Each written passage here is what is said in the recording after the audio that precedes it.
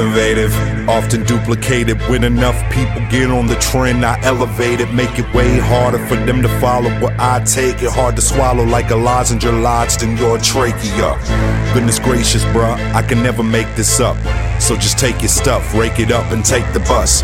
Never fake the funk, you painted skunks. You played enough, I'm lifting bars to outer space, so the weight is up. Fight.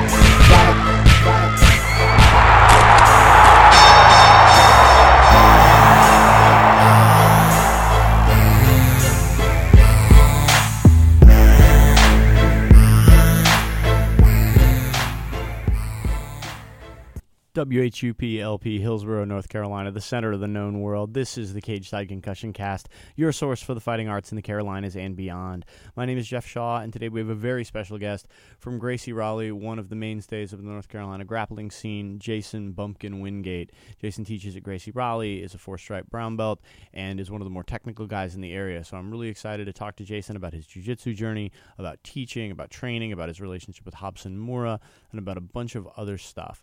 But first, I got to tell you how to get a hold of us. You can always email the show at cagesidewhup@gmail.com. You can get at us on Twitter and Instagram at cagesidewhoop. That's at cagesidewhup. Or you can go on our Facebook page at Cageside Radio, where we always post certain bonus content. We're going to be posting some extra photos, maybe some good memories, and you can always engage with us in those channels. So let's get right into the show.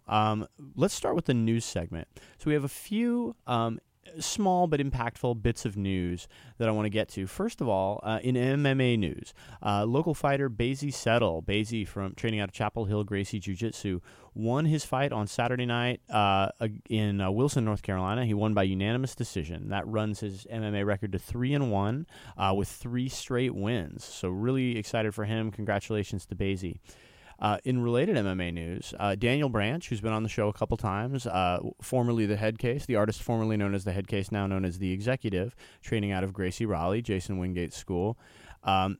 So Daniel has a big fight, biggest fight of his career, this Friday in Atlantic City, New Jersey.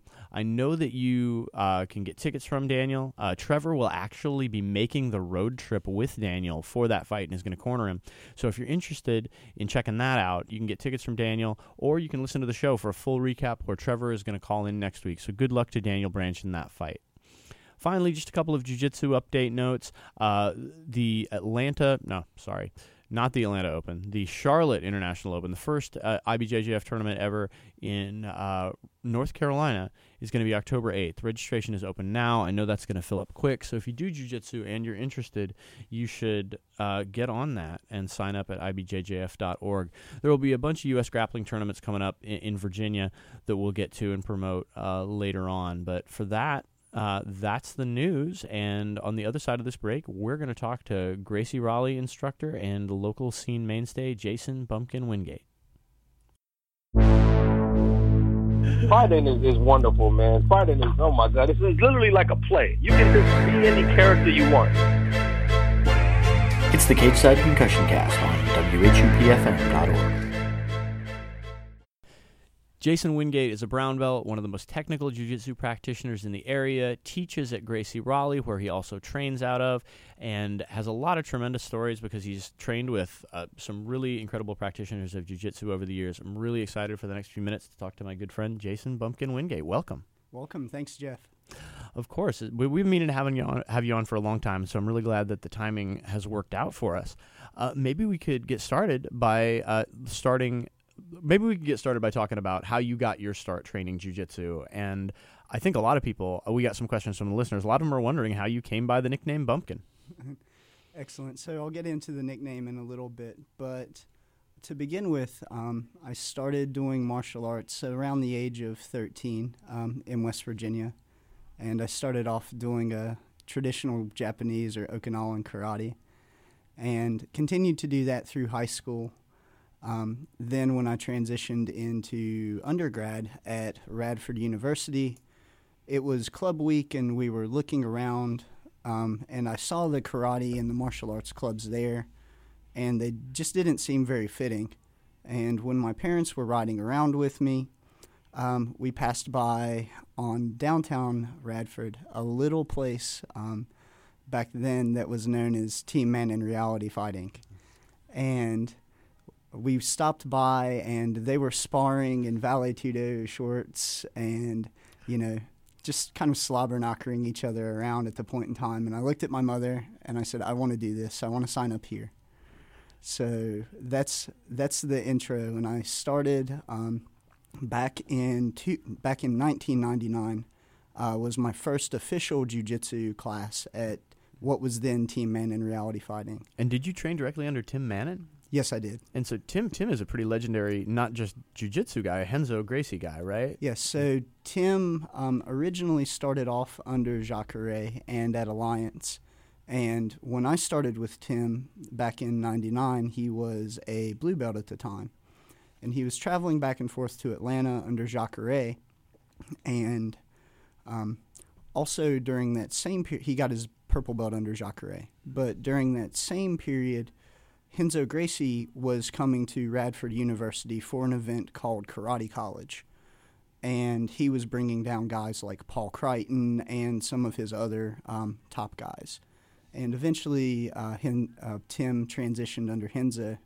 I actually have a neat little Renzo story, too. So when I was doing and practicing karate at the time, Radford University, where I got my degree in biology in undergrad, was not that far from my house, and I was looking through karate magazines, and they actually had advertisements for something called Karate College that's run by Dr. Jerry Beasley, who's a Dan Insonante, I guess, practitioner. But he runs an event called Karate College. And the very first year I went was in 1996, and Renzo Gracie was actually there. And so my first Brazilian Jiu-Jitsu experience with a Gracie was in 1996, and I'll share the photo of Baby Bumpkin with his little shaved head and Renzo smiling. But that was really, really interesting to actually see Jiu-Jitsu. And I also asked him about a triangle and basically like, how does a triangle choke work? And I got put in a triangle at the young age of 16, not even knowing what a tap was. And of course he was nice and let me out of it, but I still don't think I've been triangled that tight in my entire life. But so we had lots of fun times with Renzo. I earned my blue and my purple belt under Renzo and Tim Mannon. And then when I transitioned from graduate school or into graduate school, Tim told me, hey, these guys, Jason Colbreth and Billy Dowie are here. You should check them out. So kind of after a few months of getting settled in graduate school and realizing that I was fiending for some jiu-jitsu and needed that back in my life, I decided to start training jiu-jitsu with Jason and Billy at what was then REMA. And, well, REMA still exists, but when they were all out of REMA. Wow, a lot to talk about there. For one thing, two things that are always welcome on the show are Renzo Gracie stories and Baby Bumpkin photographs, and so we'd love to post that photo to our Facebook if you can find it. And wow, what a great thing to be able to train that early on with some legends of the art. Many of your listeners will also remember Tim Mannon had a memorable fight with another of our guests, Jake Whitfield, one of the toughest fights Jake ever had, and so that was that had to be. Was that when you were training with Tim, or had you already moved down and started training with Jason and Billy? I had already moved down at that point in time. I had seen Tim fight in several of the elite Vale Tudos, and actually at the time I had even seen Jason Colbreth fight, and Billy Dowie was there. Who, seeing him for the first time in person and seeing this guy with a shaved head and a demon orc on the back of his head was rather intimidating. But not a lot of demon orcs in West Virginia? Sadly not. I'm sure there are more. Apparently there have been people dressing up like clowns hitting around some of these small towns in the area, which is making local news there. But clowning is a lifestyle choice, like anything else. So the other thing I want to ask you about eventually, when we get into your, we're talking about your training journey, and we're going to continue down that path. Later, I want to ask you about teaching, some of the teaching you do at Gracie Raleigh, your philosophy of teaching, how that compares to your role as a college professor. You mentioned you got a degree in biology from Radford. Are you all but dissertation on your PhD? I am ABD, so I am at the last step. So not quite Dr. Bumpkin, but it's in the works. Dr. Bumpkin is, if anything, going to be the only better nickname than Bumpkin. And so we'll get into the difference into your teaching philosophy, both in terms of college and in jiu-jitsu in a bit. But let's continue with your training journey. So you moved down to North Carolina as a purple belt. You start to train at Forged, or what was then Rima, with Billy and Jason, and sort of take it from there. Excellent. So Jason was teaching most of the classes there. Billy would stop in from time to time, but, I mean, this was early on. One of the first people who moved down and started training then at that period in time too. Baseball, Greg Johnson was there. Ryan Schmidt had moved down. He was a new blue belt at the time. Malik Telford, David Telford. Yeah. Telford. Yeah, he goes by both names. But he was also there. So it was kind of seeing some of the early roots of jiu-jitsu growing in North Carolina. You know, when I first moved down, Jason and Billy were both purple belts. And then shortly later, like right after I had officially signed up at Rima at the time, Jason and Billy had earned their brown belts under Royce. Mm-hmm. So do you remember the first time you met Royce Gracie? I do actually remember the first time I met Royce Gracie, and there's a funny Billy story that goes along with this as well. So this was maybe in, I want to say 2006 or 2007, but it was right when Roger Gracie was going to make his MMA debut, and he was fighting Ron Waterman. And we meet up at a friend's house, and Royce is there, and Billy's there, and it's just odd because we're just sitting waiting on these fights to happen, and Billy looks at Royce and says, "This is Bumpkin. He's a Renzo Gracie purple belt. He can beat any." He says that a Renzo Gracie purple belt can beat any Royce Gracie purple belt. And then Royce just looked at me and said, "We'll see." So we fast forward on to the next day of the seminar, and I was super excited. You know, it was my first time ever being on the mats with Royce. And I went up to him and I asked for a picture. And he was like, "Oh, oh, you're the Renzo Gracie purple belt. I saw you roll," and that was all he said to me. And then after that, we were taking pictures, and he was signing memorabilia, and I asked him to sign my belt, and he looks at me completely dead straight face and says, "Man, I did not give you this belt. I cannot sign it." And I was just crushed. And of course, he takes it away from me and signs it, but I was just like broken on the inside. And it was so sad, and I'm sure that they all got good laughs out of that because I try to be the nicest person in the world. Poor purple belt Bumpkin, unaware of the troll squad in Raleigh, North Carolina. So what year was that? Probably when Roger made his MMA debut, so probably 2006 or 2007. I would have to go to the internet box and find out for sure. Yeah, the internet knows everything. If only I could be like that.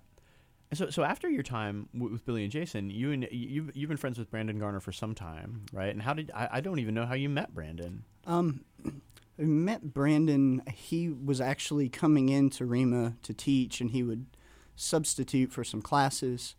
And along this time, what was then CrossFit North Carolina was opening up, and we were kind of transitioning out of Rima and into CrossFit North Carolina, which eventually became Forge Fitness.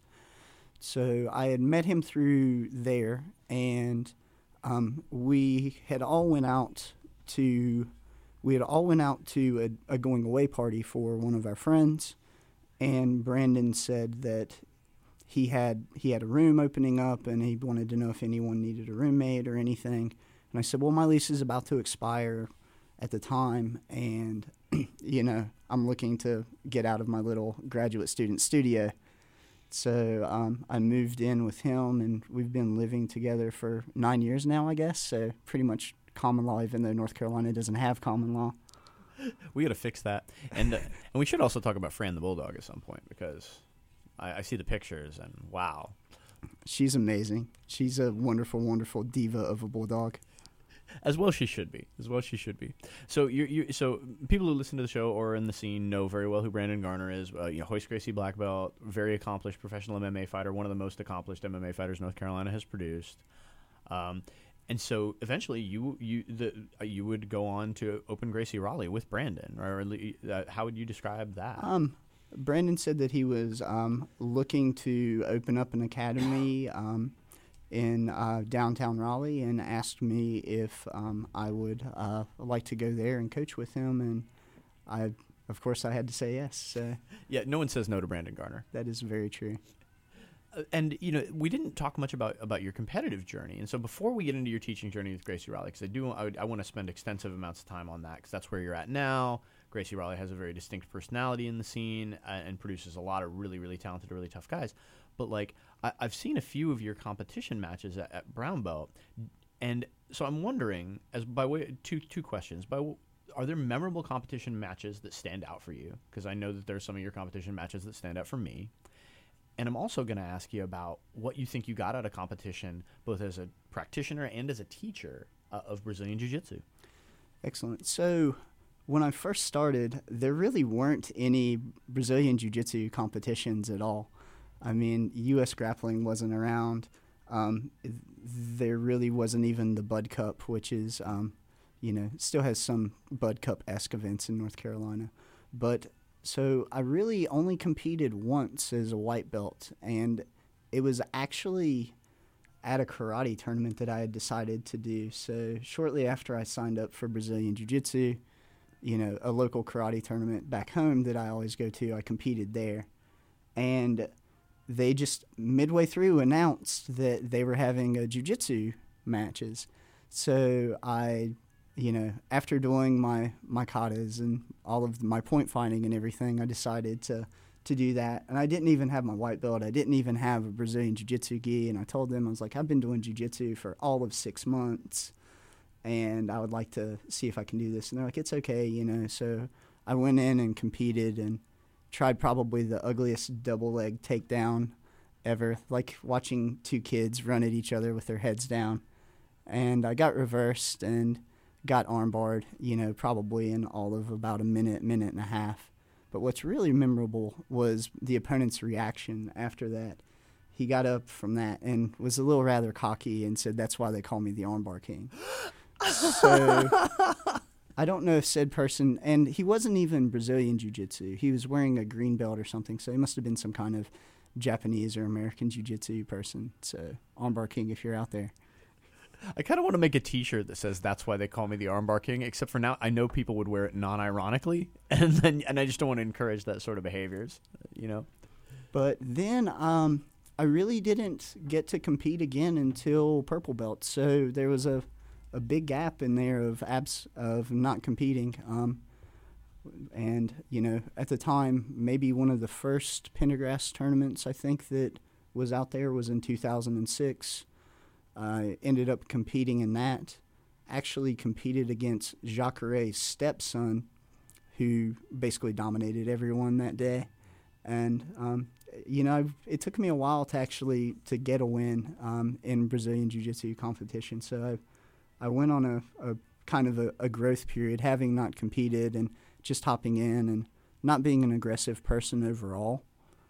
So I was losing lots of matches on points, and at the time, I think a lot of the referees didn't know the rules, and it was kind of like the wild, wild west at some of these early tournaments that were here, And now everything, of course, is much more organized, and, the referees are much better. Yeah, it's been, even in the 6.5 years I've done jiu-jitsu, it's been really astonishing to see the growth of the art and, the expansion of tournaments. Like you mentioned, even the Bud Cup wasn't around when you started, and now every weekend it seems like there's a U.S. grappling, there's an IBJJF tournament, there's Toro Cup now, there's Pro Jitsu, there's all these different.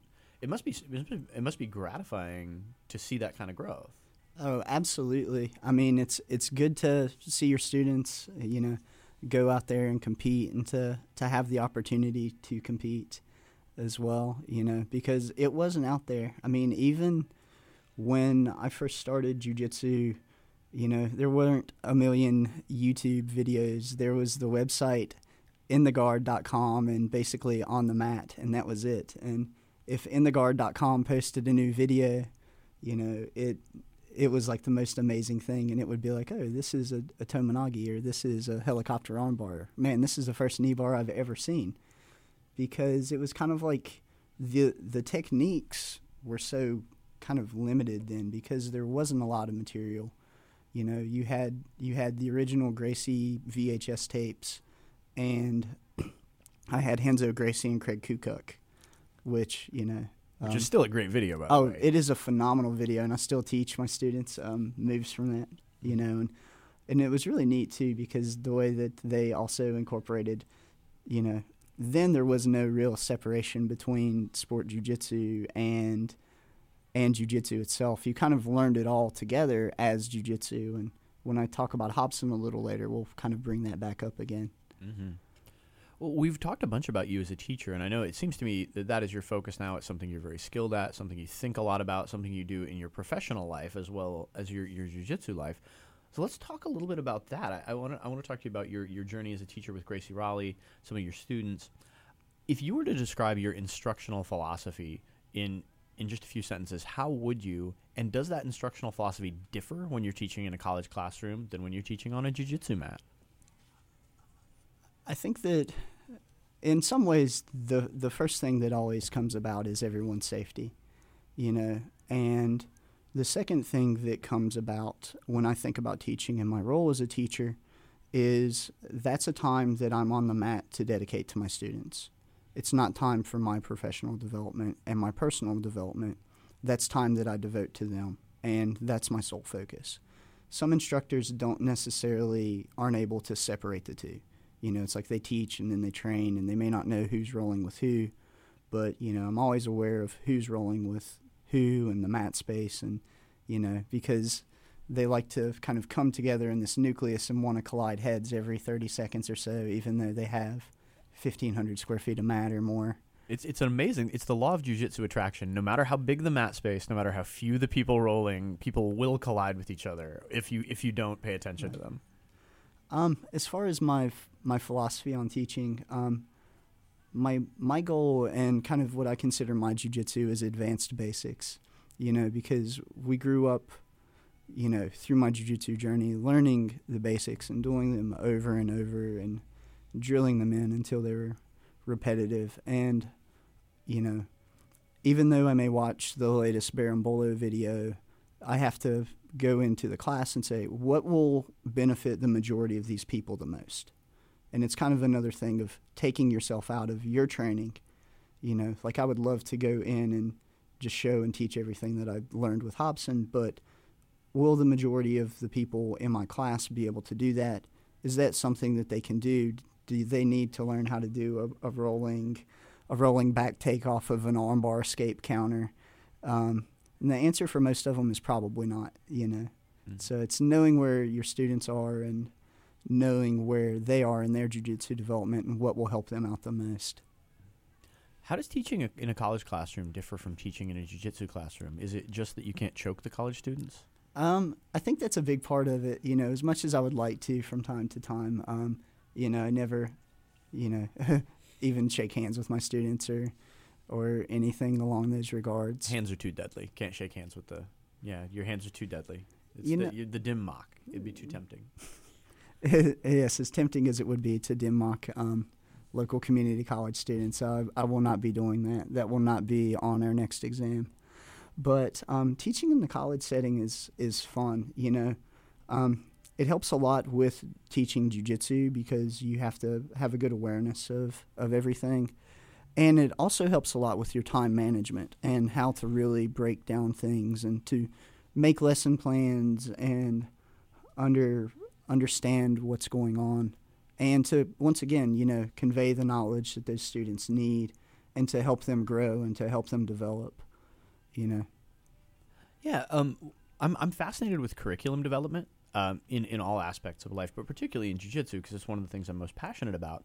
And you're one of the most thoughtful people about how to instruct. And so you developed a drill to kill class at Gracie Raleigh. And I'd like for you to talk a little bit about that, how that idea came about, and we can use that as a segue to talk about the variety of classes that you teach at Gracie Raleigh. Yes, so actually Drill to Kill started off with Jason Jellin teaching at Gracie Raleigh, and he brought over kind of a house style of drilling, which is, you're going to have a really intense warm-up, and we're going to drill these moves until you can't get them wrong, and then we're going to roll.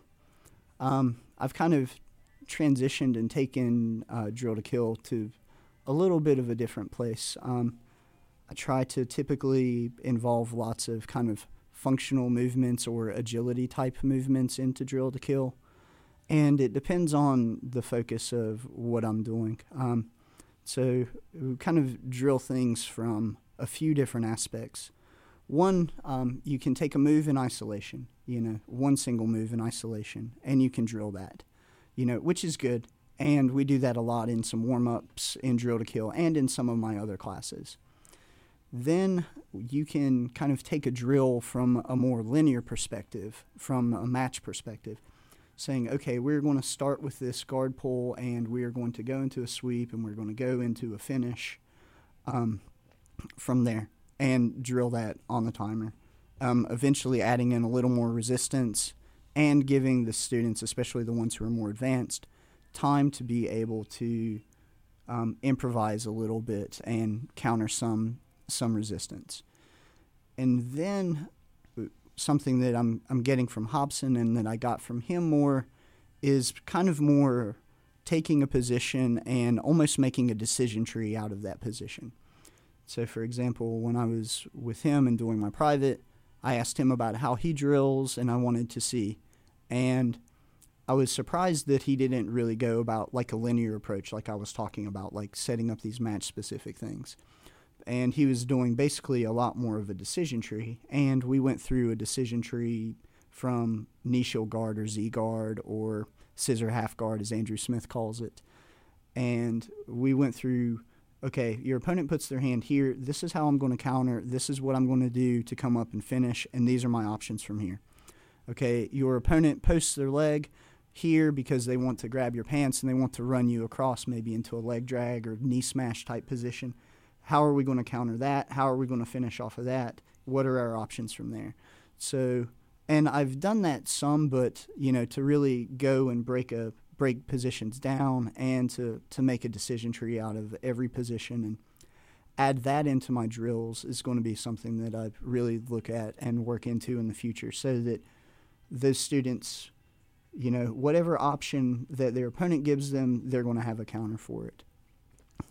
And drill to kill, we also do lots of little situational things as well. So kind of 50% resistance in some positions, incorporating in the drills and kind of more of like a linear approach.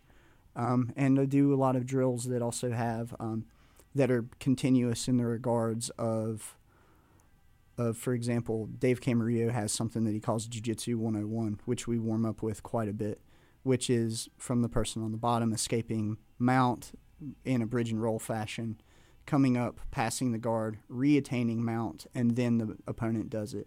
So lots of times I'll do that for a warm-up. And again, let the, for the people that are more beginner or a little less experienced, let them focus on the passes that I may have been showing. For the people who are more advanced, give them the freedom to expand and do more passes that they've been doing as long as they go in the rules of that position or that drill. You have a wide array of students and some really accomplished students, both in jiu-jitsu and mixed martial arts. Let's talk briefly about the man whose shirt you're wearing, Daniel Branch, the executive. He has a big fight coming up.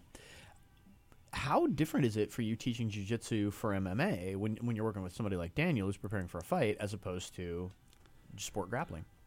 I really let that part of the jiu-jitsu side go to Brandon and go to some of the other people there. I'm done with face punching. At Mannon's, our submission grappling class was basically an MMA class, and we would wear the big 16-ounce gloves. And one of my good buddies from Tim Mannon's, Naveed, who was also a wrestler at Virginia Tech at the time, punched my skull in quite a bit, or punched my face pretty good, as did Mannon. So I try to not get punched in the face or the head at all. But, Daniel does come into rolling classes and grappling classes and does put on the gi. And, we work there. And whenever he comes to open mat, and rolls. I always roll with him and work with him then. But more teaching on the fundamental side and the sports side as well.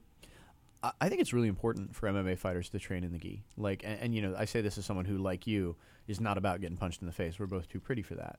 But like, I've had a bunch of folks on the show talk about that. And I guess with your experience at Mannon's, what's your take on the gi for MMA training? Did Tim Mannon do that? Do you believe in it? Absolutely. I remember one time in undergrad when I was training with Mannon, we went through a long period of just doing no gi. College students were poor and they didn't want gis, and no one really wanted to don the pajamas. And then Mannon went up to New York with Henzo's, and I think he was predominantly training in the gi. And I don't know if the gi had given him some trouble from not having it on in some time, but he came back and he was like, all right, all of you are required to wear gi. These nights are gi now, so but you just kind of always wear it, and it's always part of jiu-jitsu. Part of jiu-jitsu. So let's talk about some of your other jiu-jitsu students. You definitely have students at Gracie Riley. Evan Arredondo is another who's been on the show, who fight and who aspire to fight. But then there are other folks that your team does very well at local sport competition tournaments. Let's talk about one of my favorite local guys to watch and to compete against, although we haven't in a while, Chris Luter. Maybe you could talk about how Luter came to train at Gracie Raleigh and his journey as a student.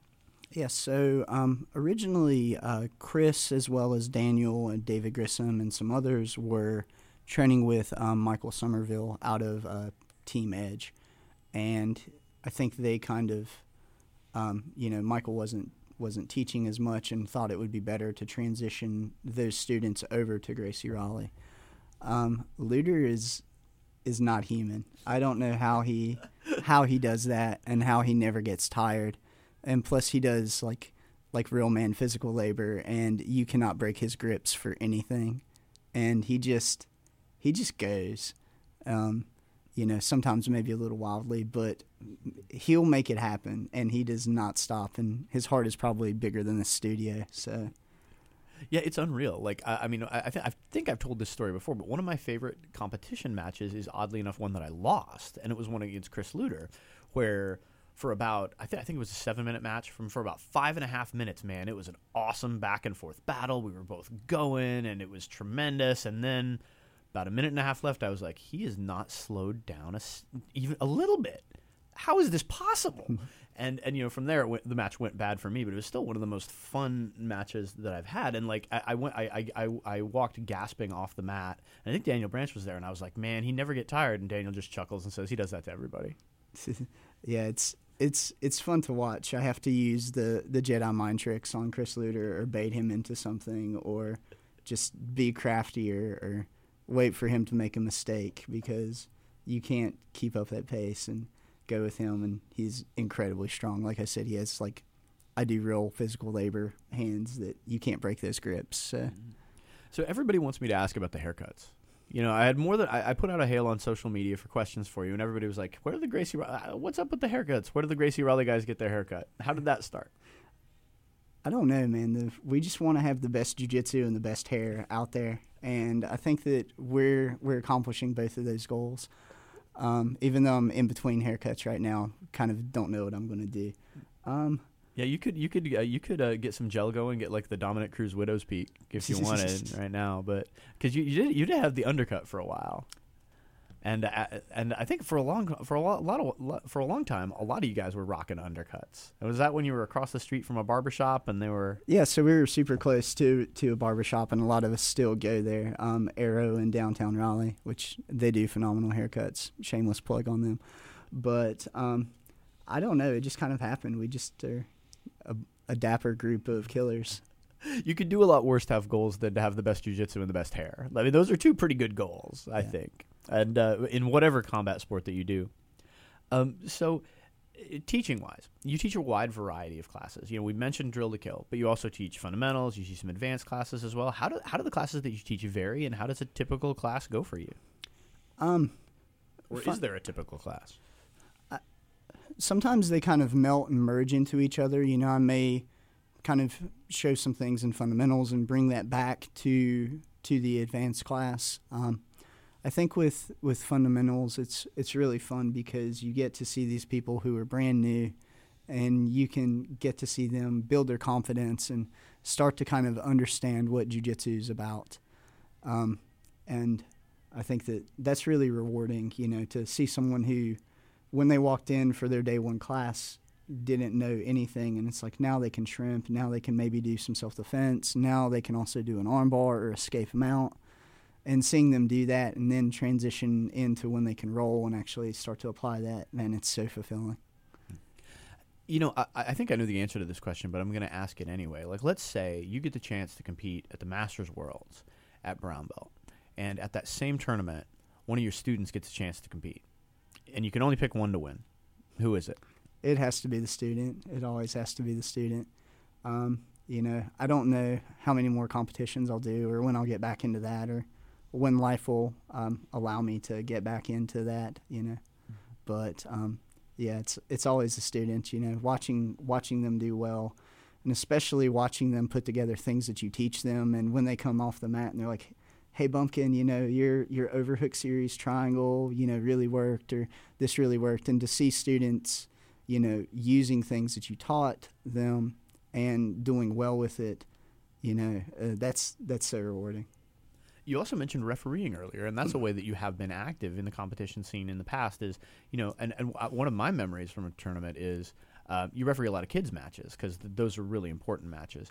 And U.S. Grappling actually got a letter from somebody that said, hey, I don't even think they knew your name, but they had a picture of you and they were like, this guy did a great job of keeping the kids safe. Maybe you can talk about refereeing and what that means to you. Sure. That was actually when we had went up to Chicago and, being kind of nice, timid Bumpkin, I wasn't aware of like how much banter and how much those people really yell at the referees. And man, it was disheartening. I mean, I was stopping matches, and these coaches are like, why did you stop the fight? Why did you stop the fight? And I was like, I was refereeing the smallest kids they were. They were like under 70 pounds. I was like, do you want to see this kid get their arm broken? And, evidently went through. Yes, right? Like evidently, yes. I was like, but, that was a rough day. And then later on that day, Miguel Torres was there, who's a phenomenal person. And, I walked up to him and he was like, man, I wanted to tell you this earlier, but you did a great job refereeing the kids, watching out for them. He's like, I've been to other tournaments that I won't say their name and, see kids go out on stretchers and see kids get their arm broken and all of this. And I'm like, it's not worth it, for the parents and for the kids. This is something that I think that they could have a lifelong journey with. And, something like that could be a reason for a kid to never come back or a parent to never let their kid go into jiu-jitsu again. Yeah, Miguel Torres is a super nice guy. He's the man. He's so nice. I have to tell, I've never told my Miguel Torres story on the air, and so I think it's time for me to tell it, which is, so the IBJJF has really onerous patch requirements for competition, and they have this immense book about the uniform requirements, and they're Byzantine, and the enforcement is really uneven. And so one year at the Worlds, Ryan Hansler, who you may remember, big, beastly wrestler guy, was competing at Purple Belt. And I was sort of there as when I'd competed maybe the day before. And so, we're there to support him, and he goes into the bullpen. And none of us really know, I don't think, like how persnickety they can get about the gi requirements. And so Ryan has 2 patches, and they're like, these patches have to come off. Well, nobody has a seam ripper, and nobody brought a pocket knife because you can't get that through security. And so I'm like, what are we going to do? And so I start sawing at the seams of the patches with a quarter, with like the rough edges of a quarter, and that's just not happening. And the referee and the ring coordinators are like, you got to go, man. You got to go. You're going to get disqualified, man. And they're like, and so I do the only thing I can think of, which is I've exposed one edge of this patch, and I just bite it with my teeth. And I tear this patch off with my teeth. And I just hear this satisfying rip, and Ryan's like, what just happened? Because it was his back patch, right? The big patch in the middle of his back.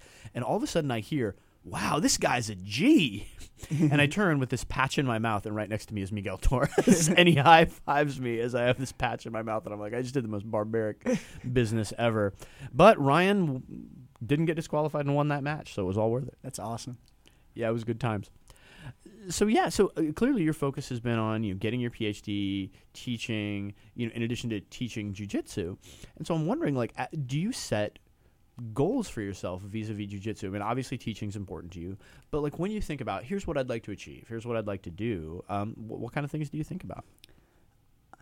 I think my goal is to have the most technical jiu-jitsu that I possibly can. My goal is to basically turn into Robson Moura one day, which will never happen.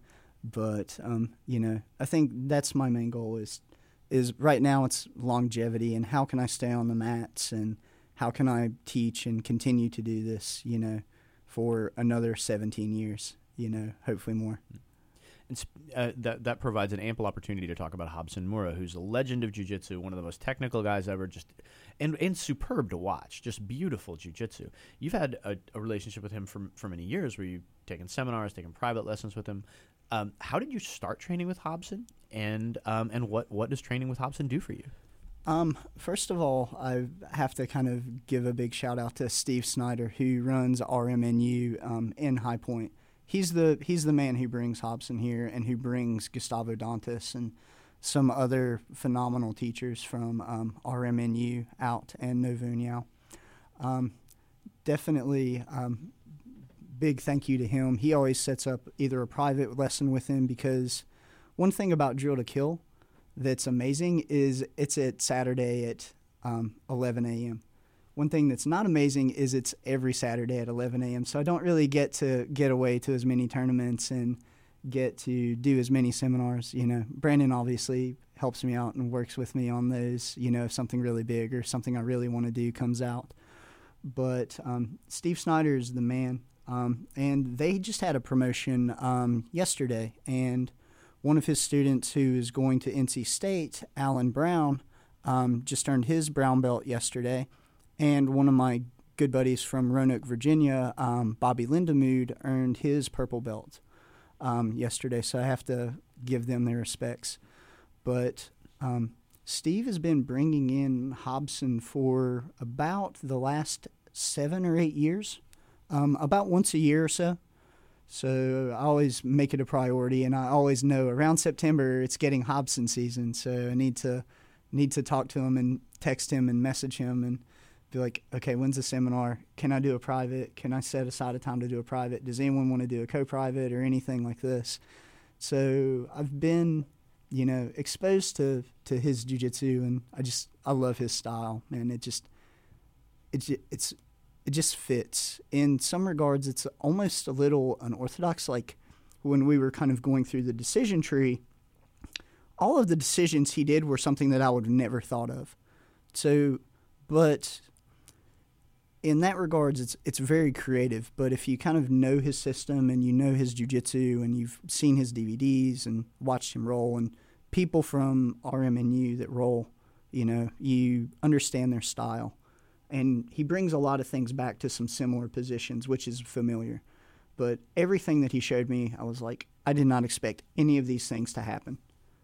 And I was just blown away. He always blows me away with his jiu-jitsu and just his thought on jiu-jitsu.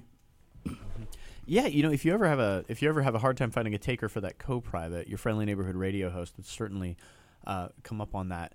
And I identify with that. The thing about Robson is you can't, you use the word unorthodox, and that's the perfect word, because once you see it, it's like, I can totally understand why you would do that, even though I would never have thought of that in 1,000 years. I would also use the word precise. Like, I think if Robson backsteps 100 times and put a dime on the ground, he would hit that dime 100 out of 100 times. I've seen him do it. I've seen him at a seminar teach, and they don't move, and his foot will hit in that exact position. And it's incredibly precise. And when I was talking to Robson yesterday, or not yesterday, but Friday, he was kind of talking about the doors that are open in jiu-jitsu. So he says, when you're a white belt, you can take a white belt and you can put them in a room, and there can be 100 windows. And tell them, okay, here are your escapes, here are your outs, here are your options. And they can just pick one and they can go out of it. Then when they step into blue belt, it's like, okay, now there are 70 windows. Purple belt, now there are, 60, 50, whatever windows. And, you know, brown belt, maybe 25, 30 windows. Black belt, he's like, man, they shut off all the windows. They're all closed.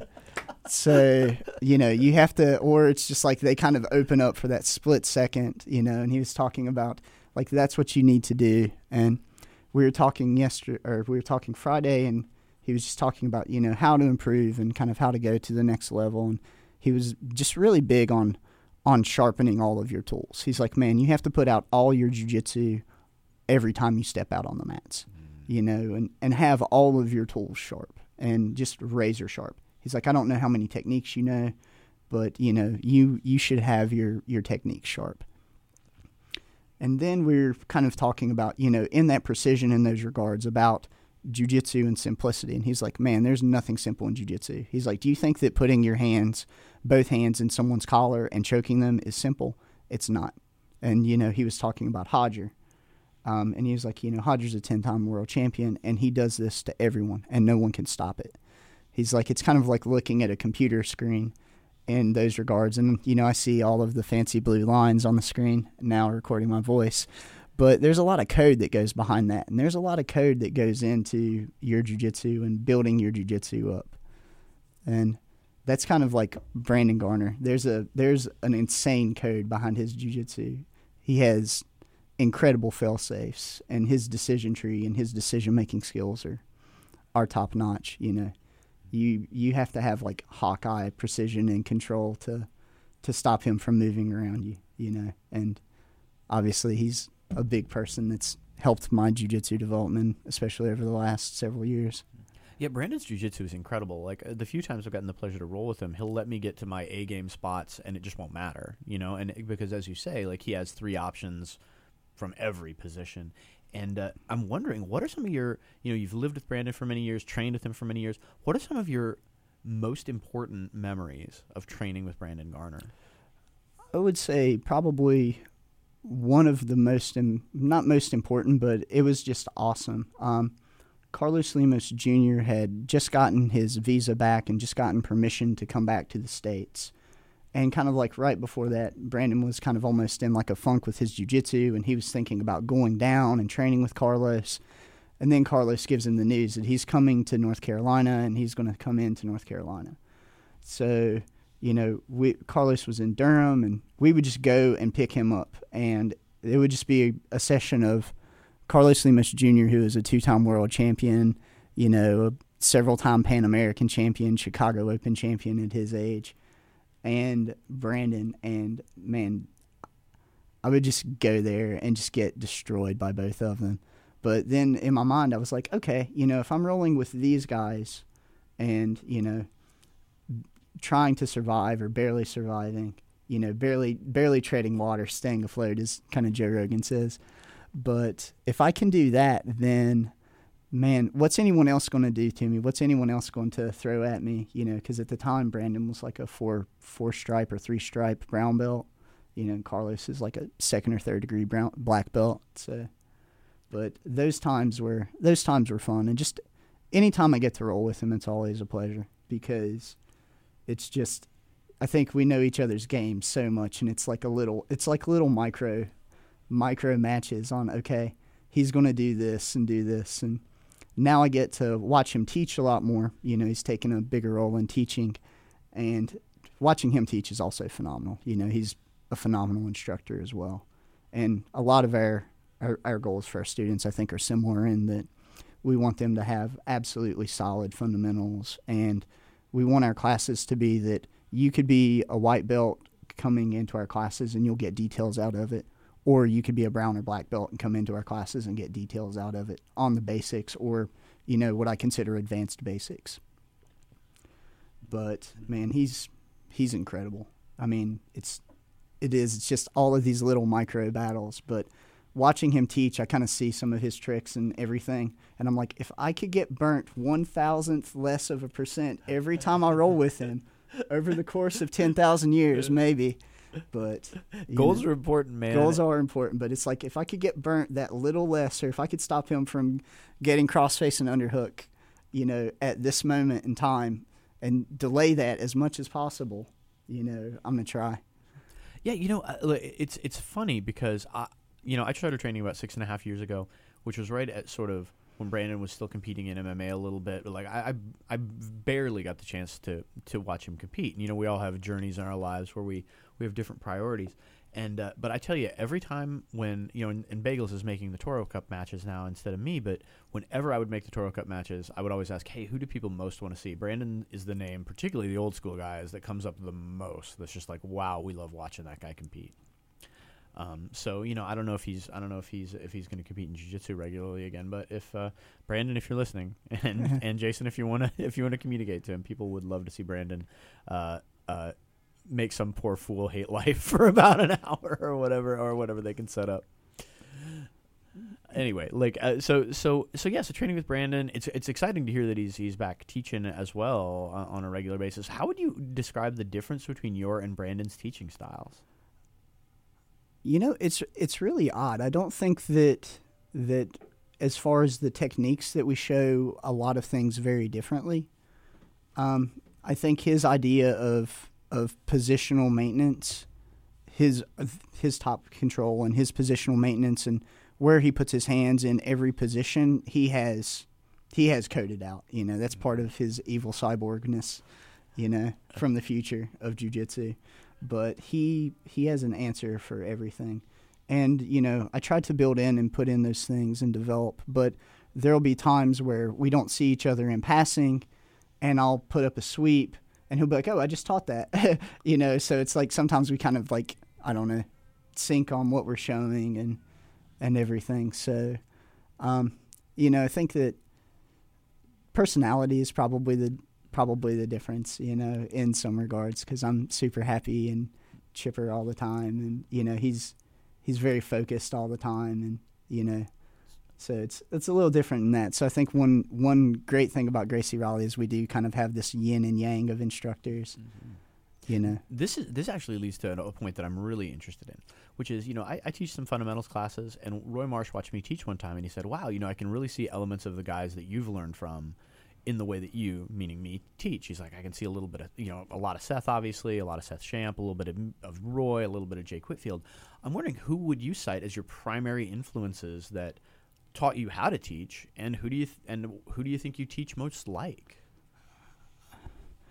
I would say that my fusion of jiu-jitsu is probably, definitely a lot of Tim Mannon and Jason, Billy, and Brandon, and then going out there in the jiu-jitsu world, Dave Camarillo, I've had the opportunity to do several privates with him and several seminars with him, and his mentality on jiu-jitsu and training is phenomenal.